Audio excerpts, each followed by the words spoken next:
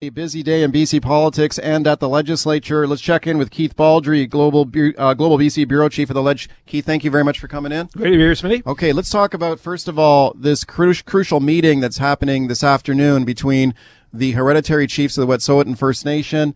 Also, they're sitting down with Scott Fraser, who's BC's Minister of Indigenous Relations, also his federal counterpart. This meeting looked like it was off yesterday, and then suddenly it's back on. What's going on? It looked like it was on, then it was off suddenly late yesterday. Both sides issuing news releases, pointing fingers at each other for this thing going south. But today, it looks like it's on. Carolyn Bennett, the federal Aboriginal Affairs Minister, is already in Smithers. Scott Fraser, BC's Indigenous Relations Minister, is on his way. He just finished his duty in the legislature here, his House duty. And now Coastal GasLink today announced or posted on their website that they are pulling back for 2 days. They're ceasing construction activities for 2 days to allow these talks to proceed. That was one of the conditions the hereditary chiefs had laid. They wanted the RCMP to step a giant step back, and they wanted Coastal GasLink to at least stop work. Those conditions have now been made, or have now been met, so we expect the meeting to go ahead this afternoon. Whether or not it leads to anything is an open question. The hereditary chiefs' bottom line is they don't want this pipeline going through their land. Right. I don't see where the compromise is. Both sides are fairly well entrenched, but hopefully a miracle can happen and something good comes from it. Okay. Yesterday we were told the meeting was off, and the reason given was that the hereditary chiefs had refused to ask their supporters to take down the blockades. Mm-hmm. And we still see one crucial blockade still in place on the Mohawk blockade in Quebec. That blockade is still up. Yep. So is this like the government is kind of blinked here on their demands? Perhaps a little bit. I mean, certainly Coastal GasLink pulling back, that didn't seem possible a week ago.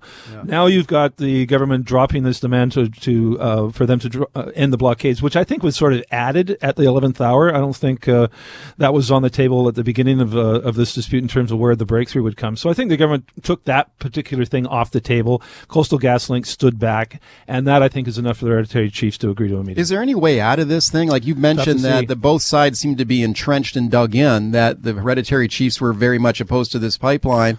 The two levels of government very much in favor of it. There had been some talk about, well, why don't you do a different pipeline route? I mean, is that potentially still on the table to move the pipeline route? Well, Coastal GasLink has been asked that over the years, and their response is it's incredibly expensive, and that it creates other environmental problems because the other areas where the pipeline would be rerouted are also protected under environmental legislation.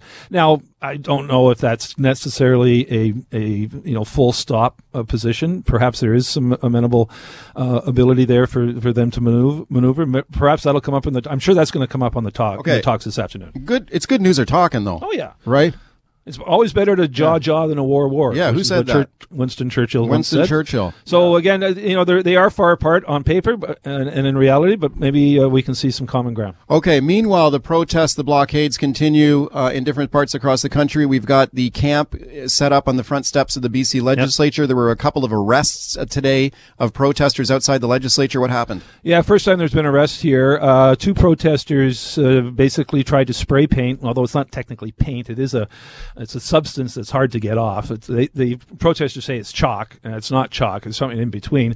But both of them trying to spray paint the legislature, which is basically... What were they trying to spray paint? Some slogans or something? They ended up spray painting in the back parking lot outside our global offices words like reconciliation...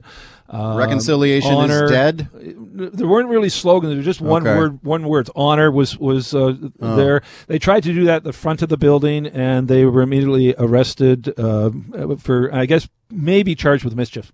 Okay, not blocking the doors, though, again, because this is what we saw earlier where they were blocking the doors, which is just wild day here.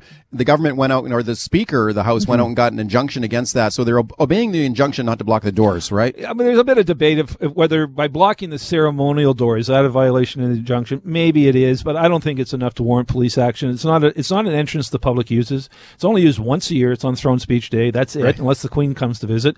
And that's not going to happen anytime soon. So we're not going to use that door for another year because Throne speech is a year away. So they're not blocking the public entrances. But here's an interesting thing. The confidence vote of the government just passed in the legislature.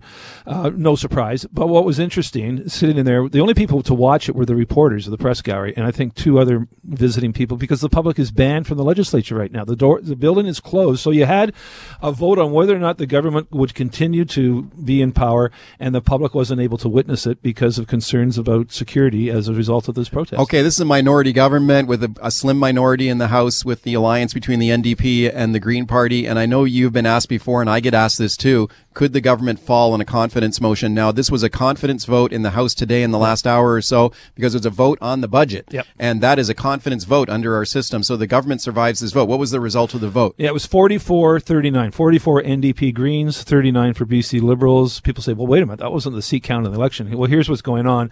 The Liberals had 3 absences because of, 2 for sure because of illnesses, serious illness. Who is sick over there? Tracy Reddy's from South Surrey, and she's got was it a broken arm or something? No, she's got an illness. She has an illness, a virus. And Joan Isaacs from Coquitlam Burke Mountain apparently has a very seriously fractured arm. Oh, she's got the broken arm. She's not. Okay. And Teresa Watt from Richmond wasn't there. I'm not sure why. Probably she's NDP. No, she's Richmond. Oh, Liberal. Right. Sorry.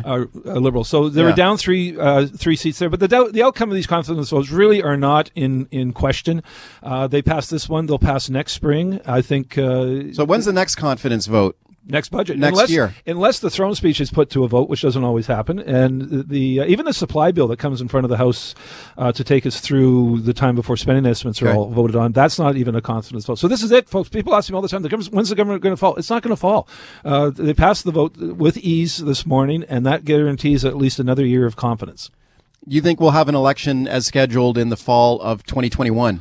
I think so, but I think there's a lot of things at play here that are suddenly coming on the scene. You've got the ongoing dispute with Coastal, and now you've got the coronavirus. Who knows what impact that has on economies and politics around the world. Busy day for you. Thanks for coming in. Keith Baldry, Legislative Bureau Chief at the BC Legislature.